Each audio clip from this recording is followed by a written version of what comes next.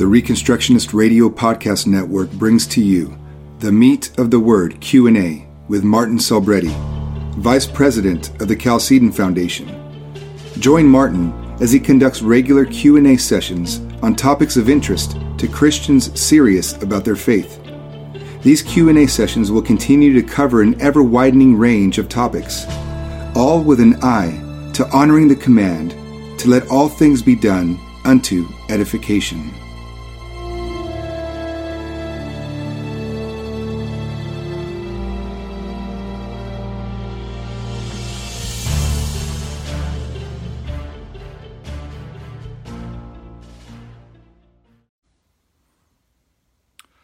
Hello, and we are live with good old Chalcedon Q&A and Meat of the Word.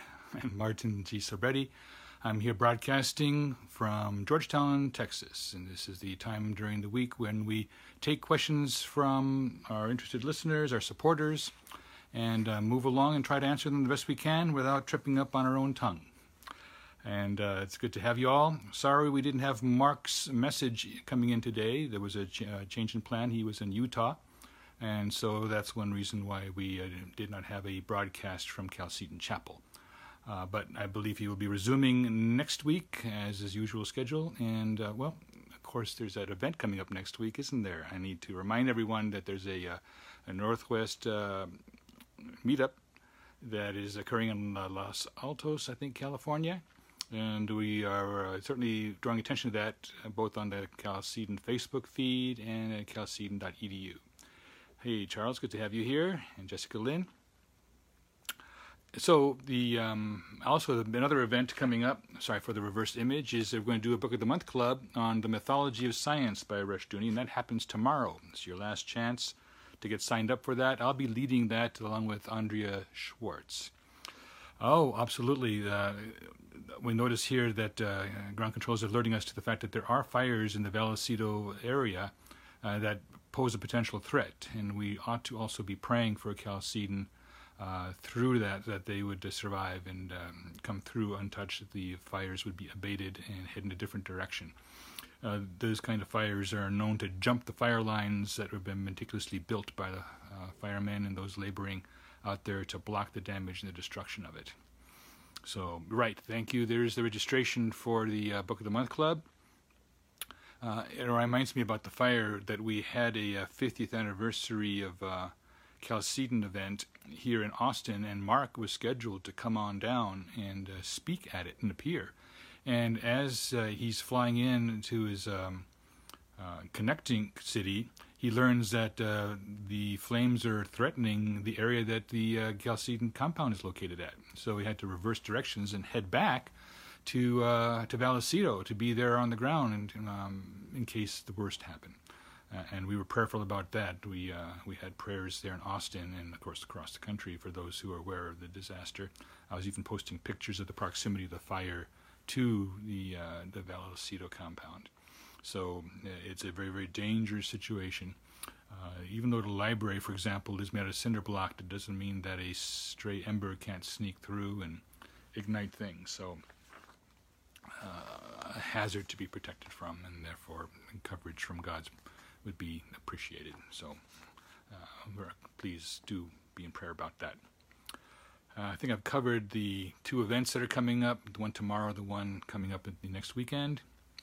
Right, conditions can change quickly. We were blessed by God last time around when this happened, and we pray that we'll similarly ride out the storm, as it were, and be safe from harm in terms of our physical plant. I'm going to adjust this a little bit because it looks like I could be crooked. Anything's possible with this iPhone camera. I think that's a little better. All right. It's bad enough my theology is crooked, and for the image to be crooked at the same time, terrible. Okay. So we had 5 questions pop in online in advance, and if you want to ask your questions online, send or email your inquiries for Chalcedon Q&A to ask.chalcedon@chalcedon.edu.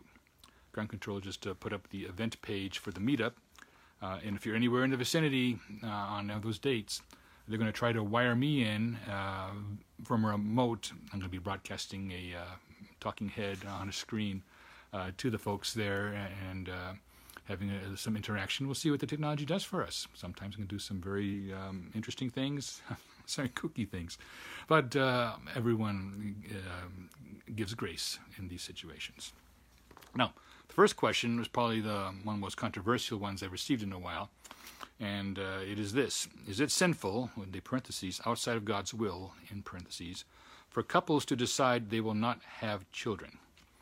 Which I assume to mean not have any children versus having, restricting, saying, okay, we already had 3, that's enough, say.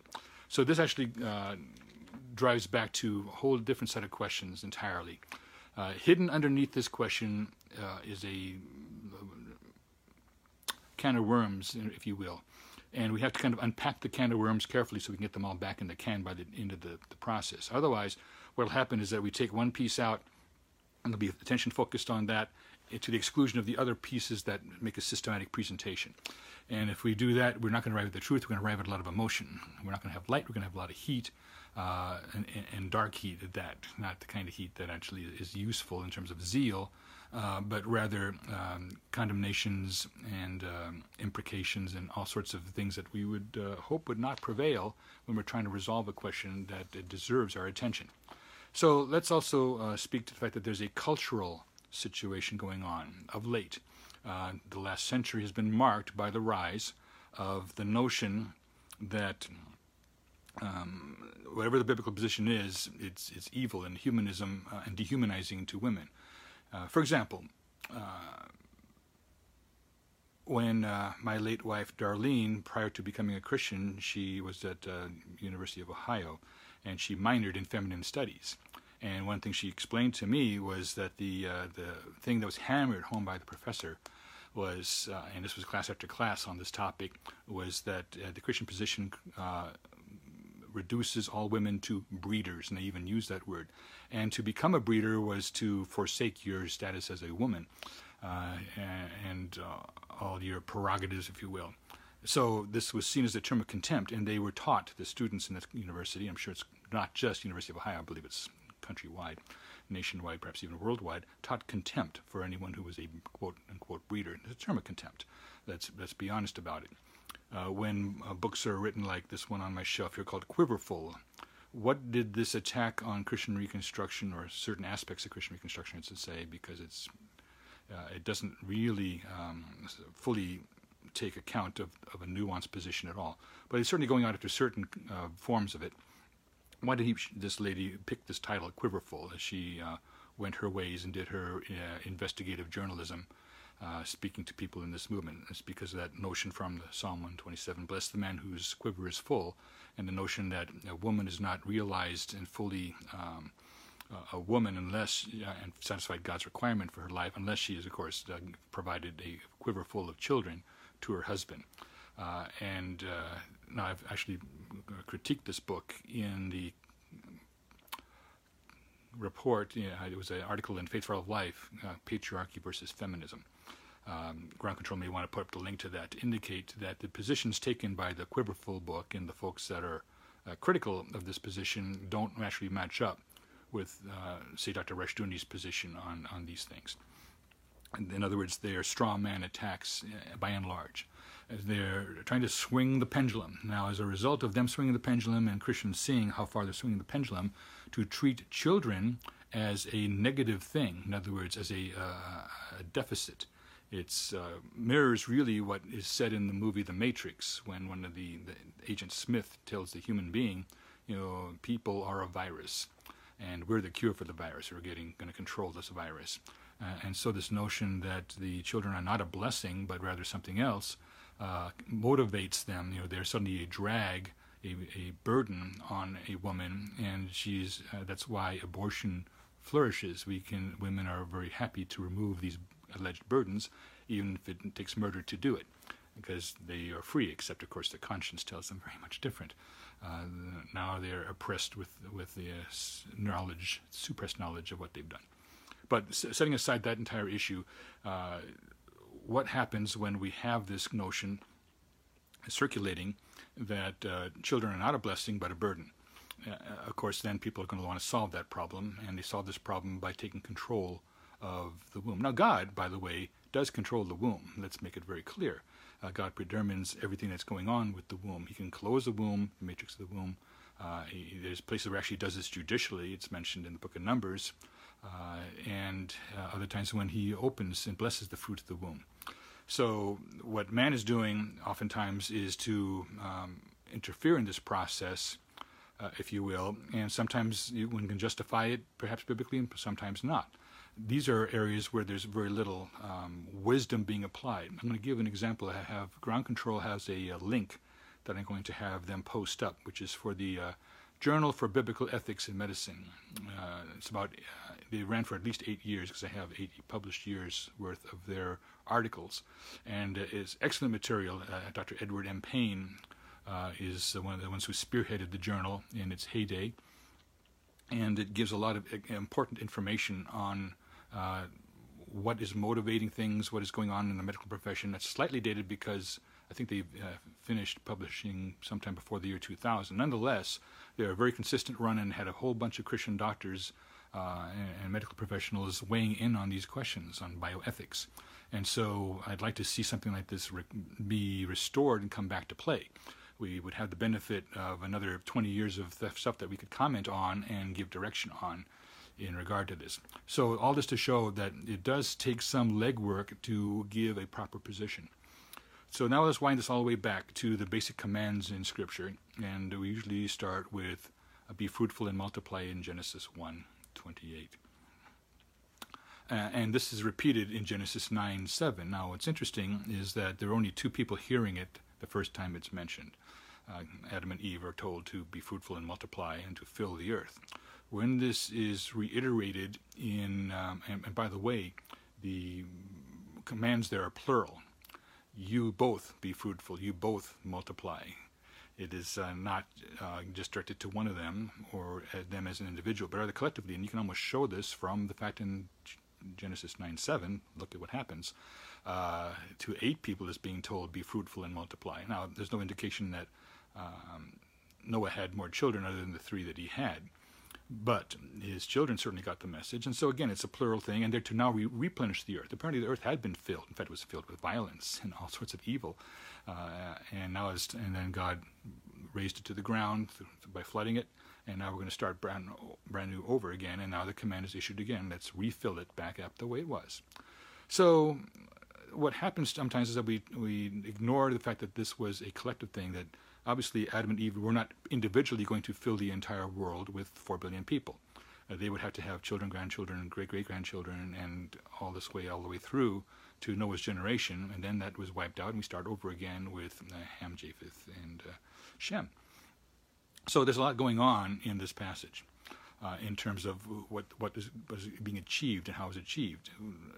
The filling of the earth and the multiplication of fruitfulness is a generational thing. It is not a one-shot. This is kind of the problem, is that if we're going to have, and this was the complaint of the Quiverful people, who are critics, I should say, who wrote the book Quiverful, is that the womb is being now a zone for war. We're having the war of the womb. And this creates a friction even among Christians, unfortunately. And why is that? I think there's a fundamental problem as we analyze these things, is that the argument is we need to have quantities of kids. We need more and more children, better. More is better. If some is good, more is better. As opposed to quality. Are you better off having one John the Baptist or a brood of vipers you've raised? And these are very, very good questions to ask, because the Scripture does not pit one against the other and say, no, quantity is more important than quality. Rather, the children are to be raised and to become quivers in a righteous, or arrows in a righteous quiver, not just merely raw existence. So one needs to also be aware that one has obligations. Hey, Diane, good to have you from Chicago. One has obligations when have children. I don't see these as burdens, but these are privileges and responsibilities that God gives us, because we're made in His image, and therefore we are made to be responsible. And we are made to raise our children in the way they should go. So we should never detach the quality from the quantity. Once we do that, we're in a world of hurt, and we're elevating one thing at the expense of the other when both are important. If we are not able to raise children properly in the nurture and admonition of the Lord, are we still supposed to have as many children as we can and hope that someone else evangelizes them? These are interesting questions because, of course, this does in fact happen. A lot of folks are having children, and we can raise all sorts of objections to them, except for the fact that now they're part of our mission field. As such, now we have another thing, and this is exactly what happened with the Christians in the early period of Rome, and the birth of the early church. Rushdoony would always talk about that the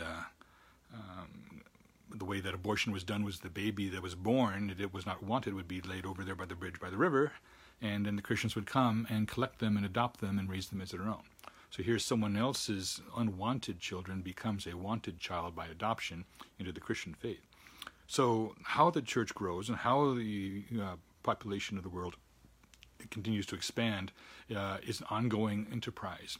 If you're saying, well, we're going to win this battle through the womb, I seems to think that that conflicts a little bit, certainly, with the essence of Zechariah 4:6. Not by might nor by power, but by my Spirit, saith the Lord. The victories are going to be spiritual victories, and not biological or genetic or hereditary victories. It's a complete misunderstanding of how God operates in the world. So sometimes we're elevating certain things because we have a verse or a part of a verse or an understanding of a verse, and then we elevate this. Now, what actually happens with nations where they go through this process, and this is happening in Europe in particular. In 1995, I had a college class in geography, and we were studying the demographic problem. When certain nations are early in their growth time, they have a very, very large birth rate. And boom, it shifts. And when a nation gets relatively mature and goes into a situation where the net birth population is dropping because of an interesting factor, is that this entire time we've been talking about birth, we haven't been talking about death. Now think about this. When the original command was given to Adam and Eve, there was no death in the world. So they would have been, as they multiplied, they would have stuck around to see their grandchildren, because they would not have died had things gone according to a national plan, so far as what the command was concerned, not to eat of the tree of the knowledge of good and evil. So the command was given in a sinless state, and death was not a reality. And death isn't a very unnatural thing. It's the severing of soul from spirit. And so what happens now is that death is in the picture, and that changes things. And it changes things in a way, in other words, sin complicates everything, and death, which is the fruit, the wages of sin, complicates the picture. So what happens is the death rate will exceed the birth rate, and Denmark's population, at least in 1995, is going to be dropping. I haven't checked it recently, but it wouldn't surprise me if it's still the case, depending on what their immigration statistics are. So then a nation shrinks in size, which is the opposite of being fruitful and multiplying, right, and filling the place. They're kind of shrinking, and their dominion is going to shrink as a result. So what does death have to do with everything? Well, it's like this. You can fill the world, and lo and behold, God can just easily unfill it. God kind of has a break on things. In fact, that's kind of the reason that death exists in the first place. My spirit will not always strive with man, as he points out. So there's a point in time where God calls it quits and calls people home. So the fact that death exists at all and is controlled by God is a factor in the filling of the earth, or the replenishing of the earth, or anything really to do with quiverful stuff. Because God's in control of the womb, he's in control of death. If you're not convinced, Jesus asserts in the book of Revelation, the keys of death and Hades are mine. They're given to the Son of God, and he takes total control of them. They're in his fist. And so he's the one who's in charge of those things, and therefore he can balance out the nations. He has a say-so in this thing. So the mission, therefore, of the church and individual Christians is to take dominion. And then, so to me, that is a qualitative thing insofar as dominion is conceived of as taking every thought captive to obedience to Christ, and more and more of the nations of the world walking in the light of his law and according to his gospel, and being obedient to the gospel, as to put it in Paul's phrasing from Romans 1 and Romans 16. So that's what the mission is, and the fact that death has a part to play is going to be adjusted, actually, in a way. Think about it. In the passage, famous one in Isaiah 65:17 and following, the lifespans start to expand back out past Methuselah, ultimately, and people who die at age of 100 are considered to have died very, very young and cursed at having died so young, and sinners, in fact. So there are a lot of things going on here that need to be dealt with. So then what do we do with all this biological stuff, medical procedures that often come into play to control fecundity, another term for being fertile or infertile. We obviously all know and agreed that to murder a human being, which starts from conception forward, is a murder and an evil act, and is worthy of the death penalty. So until the nations of the world see abortion for what it is, and some of them actually do, they just don't care it's murder, they just are creating a brand new ethics, scientific ethics as opposed to biblical ethics. I'll be talking about this tomorrow, and at the Book of the Month Club I'll be talking about the mythology of science. That under science, everything is under man's control, and man controls man, and that means one man controlling another, and that can mean forced contraceptivization of water, which Rushdoony actually talks about in an article from one of the magazines and the books that he studied, where they're advocating putting contraceptives in water and then selectively allowing certain people to breed. And this book was written in 1967, 40 years ago, and they still already had these plans in place. 50 years ago, come to think of it. So the point is, man's propensity to play God has never been at its any higher than it is now, and his chutzpah and his hubris and all these other words that we used indicate his arrogance and his sinning with a hand and a presumptive sin is at maximum. This is where it gets very interesting. There's many cases where a couple, say, opts for a vasectomy, and lo and behold, a year after the vasectomy is performed, the husband is fertile again. Recanalization has occurred. God has actually healed the vas so that it's reconnected again. The plumbing is fixed that had been severed. So what God put together, man took apart, God put it back together again, and lo and behold, a child has occurred, and there's a pregnancy on that you would thought would not have occurred. You see, so by the same token, God can prevent actions. For example, fertility in males really depends on temperature considerations, and those temperature considerations can shift depending on, say, the condition of the blood vessels. Just as this known thing called a varicose vein, as you probably have heard on people's legs and stuff. There's such a one in where the seed of the man is stored, and that's known as a varicocele, and that's a blood vessel that's swollen and creates too much heat, and therefore that man essentially is not going to be fertile, because the quality of what he's producing is not going to be up to snuff. That can be resolved with an operation, and unpleasant people do that. They go ahead and get the operation and say, because I want to have children, so I want to overcome this fact. Now, is that fair? Is that right? Now they're saying, I want a medical procedure to alter what God has set in motion, which is I have this swollen blood vessel, which prevents me from having children. And now the doctors have a mechanism to correct that. And nowadays, in fact, most vasectomies are reversible, so people change their minds and say, actually, now I think I think better of it, and they want to have the way out. They want to have the flexibility, if you will.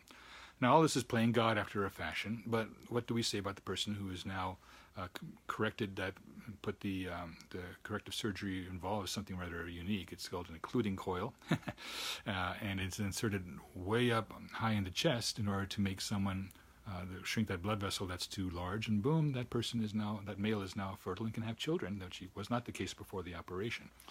Now, is it fair after you have some children to then have that occluding coil removed or have a vasectomy? What do we do? Because in other words, modern technology is so advanced that we can move so quickly, way ahead of our ethics, way ahead of our understanding of what is right and wrong. As Bill said, we're so interested in what can be done, we don't worry about what should be done. And this is where theology is way behind. Christian theology is way behind in this. So we're not looking at the whole picture and being nuanced. especially when we have a question here specifically that is it a sin when something's out of God's will? Now, there are a lot of things that are in God's will. For example, this is the will of God for you, even your sanctification. So there it is right in Scripture. Paul says that, Thessalonians, I think. God's will for you is that you be sanctified. If you're not sanctified, are you in sin now? And so you need to repent of that. Well, how are we going to get around that fact? Because sanctification is a process. So simply because something is out of God's will, does it elevate that to a transgression of law? Remember, sin is the transgression of God's law. And so now we're saying it's God's will is this. Do those represent normative standards? By and large, they do. And I'm actually going to talk about this when I get to the fifth question, which is about redemptive historical theology. Because sometimes those are usually excuses for not obeying God's law. Because we have 613 commandments, and they are some concern to us. And we also have things that God sets in motion, which are in samples or examples unto us for how we should conduct ourselves. Or what our basic direction ought to be. And the Scripture was not given in vain in any of these cases. We should know the heart of God, and it's revealed in how He deals with His people through Scripture. This is where theologians can come together and work. But by and large, what happens is that each one has already a predetermined point of view. In other words, the assumption is we have all the information we need to make a decision, and we should just now attack each other for the other guy holding the wrong view. Now, that may or may not be true, but neither have we sifted all the information biblically, applied it in a theologically systematic way, and gone forward and explained it all. So instead, what we're in a position to do is to condemn. We're really good at that, and you don't need a lot of information to condemn people. You just need a slogan verse, a proof text. And the fact that it might be pulled out of context or that there might be extenuating factors for that proof text doesn't matter. Now, all these things to be said, the general pattern is this, that in fact people marry and children do come forth from that. And you should have as many children, certainly that, and you are to raise them all in the nurture and admonition of the Lord. That's a given for Christians. Now, once we get past this point, then we have a lot of complications. And that's where direction needs to come from. Direction needs to come from theology, from an understanding of what God requires. And I think what will happen then is that we're not going to be on the side of the critics of Quiverful, who prefer the children that women have no children at all, unless they absolutely want one. And why would you want one? They think. And then the other side is you should have burn out the woman and have as many children as humanly possible. Because if that's the calling, then why should there be a limitation on it, right? So now you have these two extremes put together. Sometimes one side makes the other caricatures the other side with the extreme, and vice versa. When people say you want no children ever, you want to really drop the population of the earth to maybe 3 million people total. You want to get rid of 7 billion people, and they might say, "Yeah, we do," because we think people are a virus again, as the movie points it out. And then of course the other side says, and you want to turn every single woman into a breeder. This is a case where the pendulum is swinging very, very wide, very, very fast, and people are getting hit by it as it swings. Because one thing that a Christian's going to do is we're prone to this, is rather than to reach out and build foundations for a better understanding of what's at stake in Scripture and what each family needs to do or ought to do or in wisdom would do, we rather move too quickly to the argument of kill and lay down laws based on what we believe are the teachings of Scripture, or at least God's example in it. And that's what I'm saying. Take a closer look at some of these commands and how they would have played out in reality. How many children did Adam and Eve have? Well, we certainly had the first one that out the gate. Cain was a murderer, so we had a bad start. Abel was a good guy, but he didn't last very long. His blood speaks from the ground, though that's mentioned even in Hebrews. So we finally get a third child out, and obviously some daughters have been born to him which aren't mentioned in the text, but they're there. And that's why we had the ability for them to multiply and more children to arise. So we start with a very, very grim start, a tough start. But they would have been alive had they followed through with God's plan, which they did not. Rather, sin entered the world, and through sin, death. And now death is a factor, and birth rates and death rates are now a concern for all generations. especially when people want to retire and say, "Where's my retirement money? Where's my Social Security in America?" And they're saying, "Well, we decided to cut down the birth rates, and we've murdered so many millions through abortion, so we might have to cut your Social Security check." How'd that happen? You see, no one is thinking through all the aspects all the way. So it takes folks that would have the patience to deal with these questions and then reopen them all for a better sifting of the data. So it's a complicated question. So because if you're supposed to be fruitful, how do you set the threshold of how many children are too much or too little? Did Abraham, who only had 2 children that we're aware of, was that a problem? Isaac and Ishmael. We have other examples. We're not aware of any brothers or sisters for John the Baptist, but he was the greatest of all the prophets of the Old Testament. And Jesus even pointed out that to him, and yet he probably was an only child. So there's interesting questions that are raised here. That's why I think if we're going to raise this debate, we should not center it only on quantity of children, also on quality of the children, the character of the child. That's important too.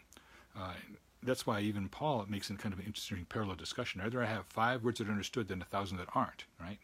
So better to have 1 child who's godly, would seem to think, than 3 that you've raised to be demons, if you will.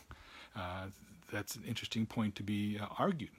I'm not saying once for all what the answer is. I'm saying that all these questions are on the ground for us to grapple with. Instead, we trample them down and attack each other, as opposed to saying, let's actually roll up our sleeves and see what we can glean from studying Scripture from one end all the way to the other.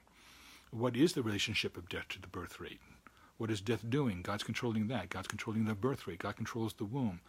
When we attempt to control the womb, is that legitimate? We know it was not legitimate in one case for sure. When Onan, who was obligated under the Levirate legislation to raise up children for his deceased brother, he did not. He refused to do that. And this ended up with a curse upon him because he wouldn't raise up for his brother the seed that is God required to maintain his brother's household. So that is a huge, huge problem. So we have at least one example where an obligation was laid out by God's law specifically. It wasn't argued from Genesis 1:28 or Genesis 9:7. It was argued from the law itself. The law proper wasn't a creation ordinance. It was a Mosaic ordinance that was violated, and that's why Onan was cursed for that violation. Since there we have cases of just such a curse for failing to bring a child into the world, we should also take that seriously too. Because you can't just say, well, everyone's off the hook for having children. Not under Old Testament law, under the Levirate, when they were obligated to have the land in possession. It was a way of cursing your brother to not raise up a child for them. And the option, by the way, would have been to adopt somebody had there been someone available for that purpose. But that was not Onan's calling. Onan's calling was to provide a child for his dead brother, and he refused to do it. So here we have case law which does in fact have teeth in it, which indicates that there is at least one instance where that became a problem, and that God took it very, very seriously. Onan's failure here, it was a sin for sure. Not only did it violate the will of God as laid out in his law, it was expressly a transgression of the commandment. And so we have something clear. So we then sift through all the scriptures that have from the clear to the unclear. We try to interpret the unclear with the clear. We look at the bigger picture, and then we can come up with an answer for that. I believe that that answer needs to be worked out better than it has in the past, because we oftentimes land at a position without having taken all the evidence into account. And that means that the pendulum is simply still going to swing again once the new information that has been ignored or neglected gets brought into play. And that's a problem. We need to bring all the evidence into play, and to my knowledge, it has not all been put on the table at one time. The closest people who did that was this journal of biblical ethics and medicine, and that was simply doctors talking, and some of them are theologically astute, and some different calibers, of people working on the question. But at least they tried. But there is no more journal of biblical ethics and medicine. So now we don't have the benefit of them except their historic voice, which still speaks. If you plug into that link that we provided earlier in our discussion, and plug in and see what they had to say. and then we can weigh these issues, and we can take Dr. Rushdoony's discussions on this point and other people's discussions. It's very fun to say, oh yeah, we're going to outbreed our enemies, right? We'll have 5 children each or 6 children each, and the humanists will have 1 or 2 children each, and at the end of the game we have a converted world. And that's not quite how it works, because it's all by the Spirit, not merely by the fact. Again, that's kind of like quality versus quantity issue. Don't have one without the other. The blessing, of course, would be a bunch of children that are all devout followers of Christ, who obey his law and are a blessing to their parents, as opposed to a burden and a grief to their parents. Certainly, the patriarchs of the Old Testament knew what it was to have an Esau who was a grief to their parents, who could not believe what his choices were, Rebekah and Isaac. It was a grief of heart to them. So it's a problem. So my answer is, we don't have all the evidence in front of us. We have a bunch of impartial pieces of the puzzle, and a lot of people raising strong conclusions on each piece. There's some truth in each of the pieces, but no one synthesized them all together yet. We need to do that, and that process, sooner the better. But better to take a little longer and get it right than to dive off and say, here it is, and then you're going to try to impose your position as a moral imperative on other Christians, burden their conscience. We better have that right before we burden the conscience of anybody, Christian or non-Christian, right? And so all the data has not been put together. After 21 centuries almost, we have not put all this data together properly. And sometimes the data is growing faster than we can see it. But if we have a good, strong foundation, we'll be in a good position. That's the other point. It's kind of without excuse. We have this wonderful foundation of sanctified scholarship that we could start from to answer the question, and sometimes we only take a piece of it and run, and it's not going to be adequate to the task. It's a big, big question, and it deserves a big, big answer developed across all aspects of what the Bible has to say to it. All right, so that's probably beaten that horse to death there. Second question, are vocation and calling the same thing? Are they different from one's job? Well, vocation and calling, we have certainly, Paul was called to be an apostle to the Gentiles, right? But he was also a tent maker. So vocationally, he was a tent maker. I myself am a software engineer. That would be my vocation. My avocation would be a symphonic composer. But my calling would be as a lay theologian working on behalf of the Chalcedon Foundation. So there's a distinction between them. You can have both simultaneously. They don't have to conflict with one another. They can be running in parallel, and Paul preferred that they ran in parallel. They gave him some advantages, as he saw it, to have a vocation on the one hand and a calling on the other, and he could discharge both faithfully. There are quite a few people who are pastors who actually have a day job, if you will, and there are quite a few lay theologians out there who did something else entirely. If I remember right, Dr. Lorraine Bettner actually worked for the IRS for a while, and yet he's one of the most noted Reformed theologians. Certainly he was good at synthesizing and collating a bunch of material from other sources and popularizing it so we would have the benefit of, say, 3 centuries worth of Calvinistic thinking in an easy-to-digest form. And so that was his calling, but his vocation was working with library science and also, if I remember, the IRS, for which I'm sure God has forgiven him. Is there a difference between temperament and disposition? Is it correct to write off someone's behavior to genetics? Temperament actually comes from a fairly pagan understanding of man, the 4 humors, the 4 temperaments, melancholy, choleric, and sanguine, and whatever the other one was. And the issue is that they try to explain that you have all these temperaments and they are in a certain balance with each other. Each one's got a unique balance of temperaments, and they determine your nation. So what we have here is, interestingly enough, a form of pagan determinism. The temperaments are supposed to determine what you're like. And one way that Christians try to co-opt this relatively pagan idea is to say, well, Jesus had equal temperaments. He was the only balanced person where all the temperaments were in balance one with another. But we might as well just be talking about astrological things as much as with temperaments or various psychological profiles. These are all deterministic ways to try to get our arms around something that is misses the boat entirely, because man is as he does. And this is where the problem comes in, is that if you are determined by your temperaments, you are a victim again. You are not a responsible party, but the Scripture paints all of us as responsible individuals. And so the notion that the temperament can be used to excuse things or disposition. Now, disposition simply means that one thing is easier for someone than something else. I am more disposed to want to listen to Bach than Led Zeppelin, and that's simply because I don't have any Led Zeppelin here, and I have a lot of Bach there. So the disposition would be the preference. I'm disposed in a certain way. So, but the temperament notion is interesting again, because it represents a form of trying to pin someone down and put you in a box, pigeonhole you, and that way you can always use it as an excuse. Well, I'm a melancholy person, or what have you, and therefore, boom, it becomes your excuse. It's your calling card. Yeah, that's why I'm introspective. That's why I'm this. That's why I fly off the handle. But the Scriptures say that you are to control your spirit, right? The man who controls his spirit is mightier than he that takes a city. So under scriptural understanding, responsibility trumps any such thing that might be in your constitution. Now, you might be shaped by other forces around you, but you also have responsibility for what your conduct is. You are not merely being formed externally. You also, out of the treasure of your own heart, come all the issues of life.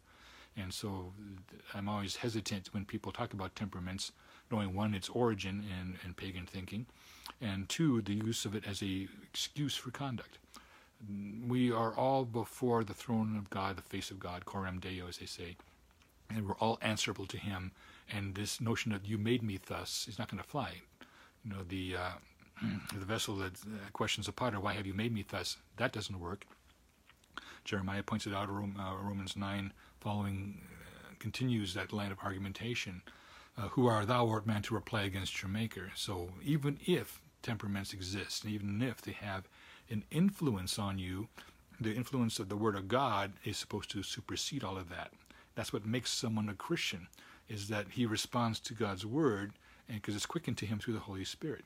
And that's a whole different ball game than someone who's simply going with the flow of whatever his predilections indicate. So let's be careful about using the notions of temperament, even if it looks like, oh, there's an explanation why Jesus was such a perfect man. He was all his four temperaments in balance. I might as well say he had all his Kundalini chakras in balance, and then invoke Hindu paganism. What good is that?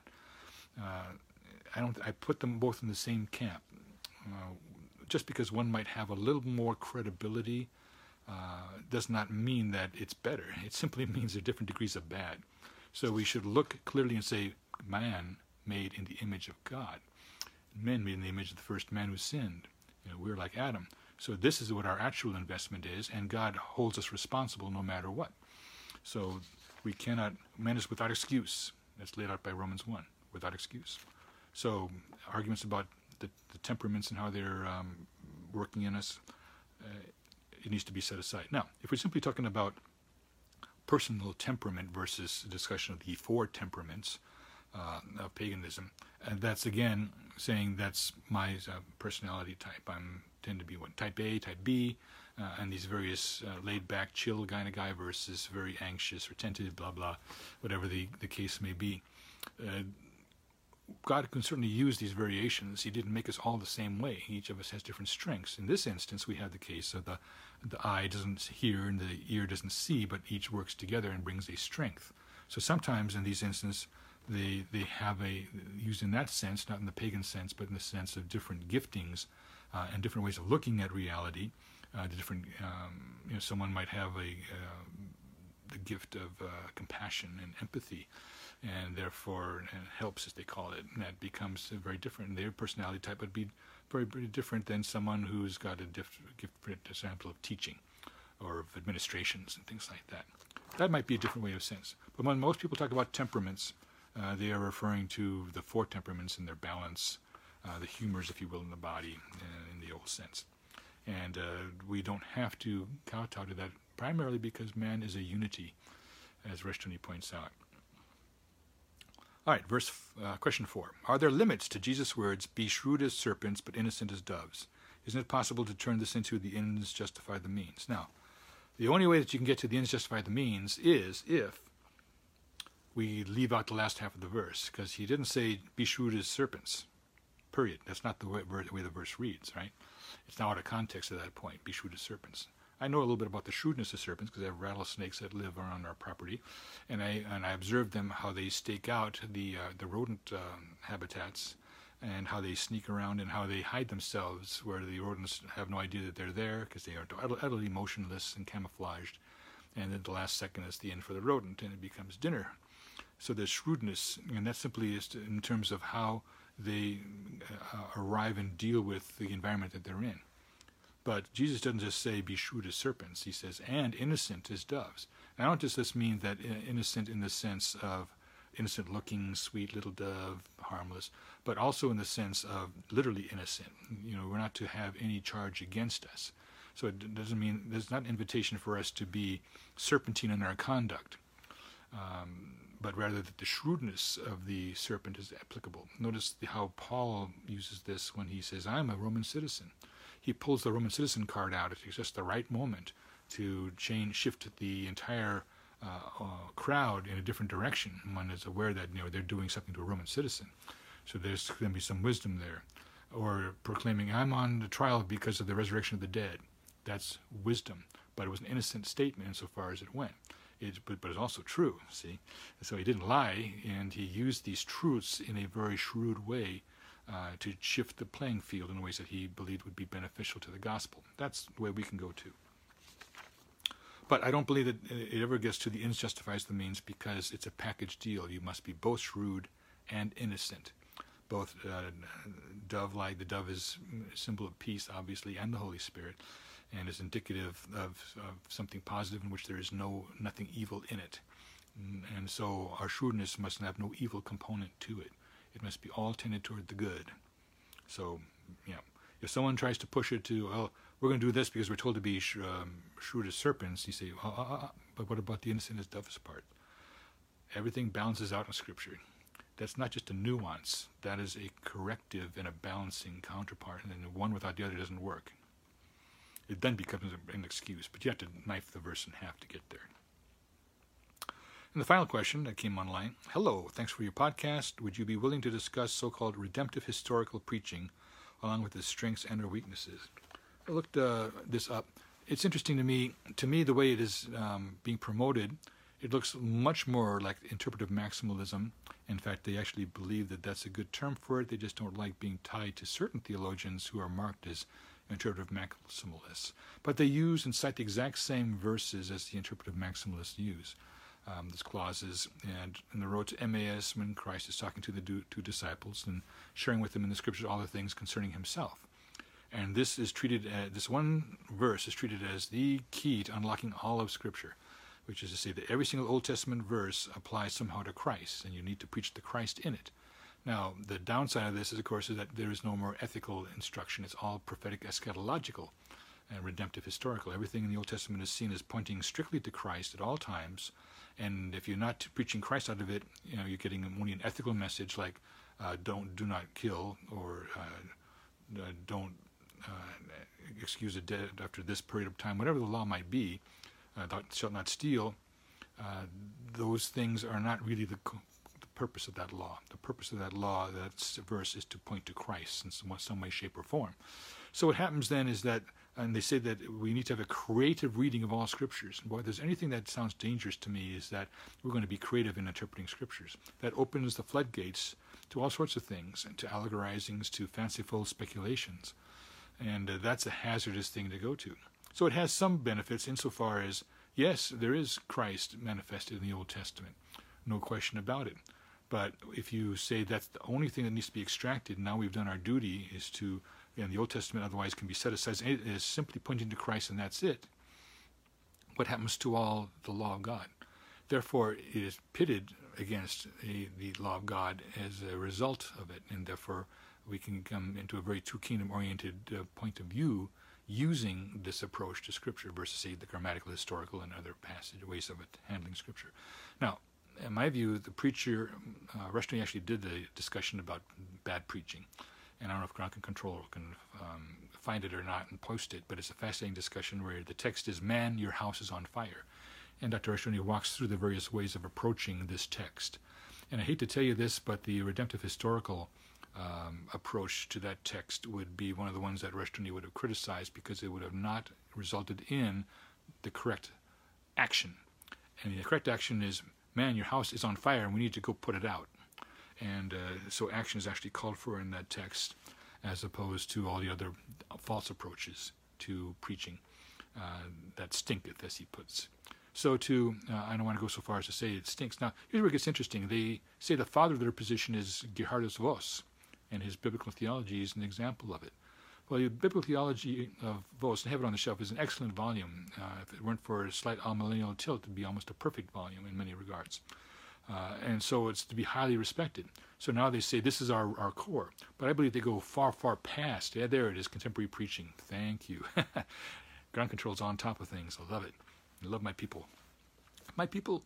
And so this essence is problematic when you get down to it with this kind of teaching.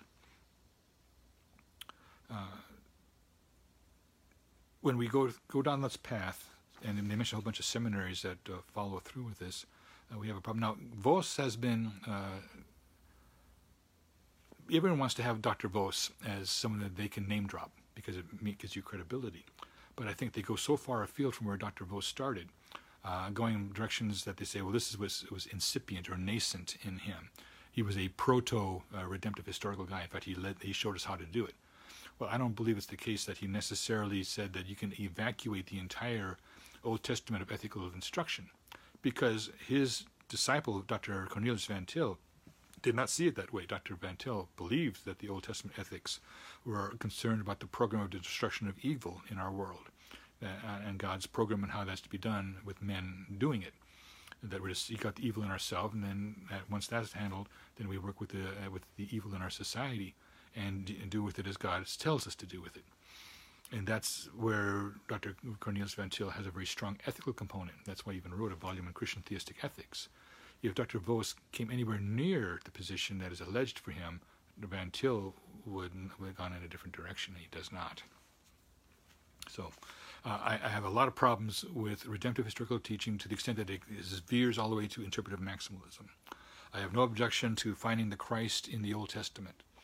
I think there's a good place to look, but don't suddenly say, therefore, we can omit, having extracted the Christ, any other teaching in the Old Testament can be set aside because it's secondary, tertiary, or meaningless, because it only existed. It's a raison d'etre. The reason it existed is only to show us Christ, and then we can drop the Old Testament text and not have any recourse to it. What happens to Matthew 5:19? Whosoever shall keep and do, teach and do the least of these commandments.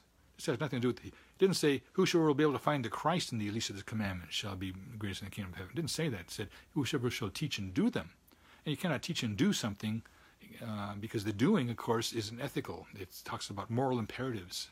And that's what God's law is. There's a bunch of moral imperatives, obligations and duties and responsibilities laid upon men made in his image who have rebelled against him and now through the Holy Spirit are seeking to go back to him. To be bound back to God and to follow him and to be like him, if you will, by following what Christ did. So we're going to be in a world of hurt if we take some of these things at full value, the redemptive historical stuff. And you don't have to go all the way off the deep end to interpretive maximalism in its worst cases to already have softened the Old Testament and made it irrelevant except as it points to Christ. There's nothing wrong with something pointing to Christ, but if you then pull out all the rest of the content, then you've denatured it, and you've squeezed something out of it artificial at that point. It's one thing if it's a prophecy about the Christ, the man whose name is the branch, under Zechariah 3:8, say. But then if you look at the other ethical teaching in Zechariah, you're going to miss what he's trying to tell the people, because the people's problem wasn't that they weren't seeing the Christ in what the prophet was saying. They weren't obeying what the prophet was saying. And this is what got them into trouble, because God's voice was coming through the prophet. Okay. Let's see here. New question. By the way, ground control, is this the first question or is it just a new question? I'll scroll back up at this earlier one I didn't miss. What God has joined together, let no man put asunder. Can this apply to changing one's gender either surgically, hormonally, or via appearance? Certainly what is going on here is an attempt to take a scripture and then say, due to this scripture, or apply to the scripture the principle that Paul applies into Deuteronomy 25:4 about thou shalt not muzzle the ox that treadeth out the grain. From here, he extends that to thou shalt not steal, and you shall certainly not, you shall go out of your way to bless those who minister in the ministry of the word with a financial blessing upon them, so that they're not treading out the grain, working in the gospel, and not having any of the benefits that come to that should come with it. So, okay, that's the first question. Good. So that's the problem that's being pitched by this question is, can we take this verse when God speaks? It's actually Jesus saying this in respect to the divorce question, and can we apply it and treat it the same that Paul treats Deuteronomy 25:4? And I believe there is a sense in which it is true. Remember, last week we went through the verse 99th verse of Psalm 119. I've seen an end to all perfection, but that commandment is exceeding broad. So the commandments of God are broad. They apply to everything. They can, in fact, oftentimes be safely extended with wisdom, and where we can see that the thing that is applying to makes sense, that it's analogous to it, sufficiently so that the principle in the one applies to the other. This is what Paul does. He says, did God, when he says, thou shalt not muzzle the ox that treads out the grain, did he say this altogether just for the sake of the oxen or for our sakes? He says, I say for our sakes. So to here, when Christ is saying, there's a basic principle that also would apply, and this has to do actually more specifically that God has arranged or put something together a certain way. Let no man put asunder. Now, let us take a look at another question. Why would we not then say, well, this baby was born with a cleft palate? What God has put together this way, let no man change, right? Oh, spina bifida, we don't want to clean that up because God made. So the problem is, to what extent is God the author of these birth defects? Say that we would naturally go in and say, no, we're going to do the operation and repair the cleft palate, we're going to fix the spina bifida, and we're going to deal with these birth defects. And we would say, it's not so much that God directly created them, but rather that man, sin, creates this frustration, this is referred to in this futility in the creation from Romans 8:19 to 23 that will ultimately be overcome toward the end of the age. But in the meantime, we do have the effects of sin in the world, and it mars us even physically. And this is what's at stake here. So there's a difference between fixing a cleft palate versus shifting someone surgically from one gender to another, particularly arbitrarily. If someone is literally born with a birth defect where they have both the male and the female apparatuses, and at that point, and that's a known form of birth defect, it does not make sense for them to be kept perpetually in that unstable state between the two. So it may make sense at some point to say surgically we'll need to move in one direction or the other. But that's a special case, and I'm not even sure. I believe the Journal of Biblical Ethics and Medicine, which I gave the link to, speaks to this particular issue several times in the course of it. So I refer the reader to their discussion, not my hasty or potentially faulty recollection of it. So I'm trying to direct you to resources that I might not have at my fingertips, and my memory is limited. But the point is, it's dealt with. And we would then have that the hermaphroditism problem could be solved, and then we would treat that as the same thing as a cleft palate or a spinal bifida. There is a problem where there's an excess of one or the other, and we can resolve this in favor of one, and therefore someone's going to have to make that decision somewhere along the line. Now, in this instance, when we're talking about surgically changing a hormonally being appearance, then we're saying, well, God, I am fully this, but I am now going to alter and dictate and control. This is the thing we're going to talk about tomorrow with Mythology of Science at the Book of the Month Club. Science is going to now allow us to control something that was normally something that God controlled. When God made them male or female, at that point we would say, I'm a female, but I'm going to make myself a male. Or the doctors convert me from a male to a female. and with all the changes. So I'm going to take these hormones, and they're going to make my body respond in this way. There's a tremendous amount of artifice here, and it's not to correct, it's to change. There's a difference between a fixing of a cleft palate, which is to correct a defect, a birth defect, versus changing something, a healthy human being that's a male into I'm not so sure, a healthy female. Certainly a female that was created by science and control, the attempt to make man take control of man, one man taking control of another man. And so at that point, it's like Dr. Rushdoony says in the book, Mythology of Science, the new guinea pig is man himself. It's because science exists, its domain is the experimental, and it'll continue to experiment and see what kind of boundaries it can push. And everything that we say is a barrier to science. Science says, well, we'll figure out a way to break the barrier. That restriction, that limitation, all limits are off. No limits to science. When we try to rein in science and say you should have ethical considerations for bioethics, they say, what for? Science does not answer to another standard. Science is its own standard, its own reason for existing. Yes. How are we doing on time, ground control? You're putting things up that suggest we're really done, and I have no idea.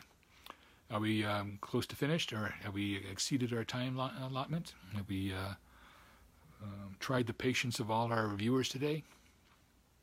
Ground control will tell me in a moment. We are done. We are done like a Christmas turkey, folks. It's always good to be with everyone. I'm sorry that the first question dragged on so long, but it was a very important question. It's kind of a question where if you answer it wrong, you're in trouble. And we wanted to lay out the conditions and the foundations for a proper answer and to exhort us to work together toward arriving at that, setting aside our prejudices, even if they're well-founded. It may be that people in a certain case will be vindicated, but we want to get there the right way, not with the quick and dirty approach to Scripture, but rather considered one. So we got a lot of groundwork to do. We should not be afraid of the Bible and applying its truths across the board. And that's what we're here to do at Chalcedon, is to unleash the Word of God and to exhort and invite all of us to work together toward understanding it better and propagating that understanding to the next generation, so they won't have the kind of problems we'll have and that we suffer from. So to that end, we'll see you all next week, and pray for Chalcedon and the fires, and pray that they stay far away from the facility. And then we'll see, and hopefully next week we have a good report on, because when you say a fire is only 5% contained, it's not contained. Talk to you later. Thank you for listening to this episode of the Meat of the Word Q&A with Martin Celbredi. We pray that you have been edified by the content that you've heard on this episode. Please visit chalcedon.edu for some great resources and reconstructionistradio.com to download your favorite audiobooks. Until next time, may the Lord richly bless you in all that you do.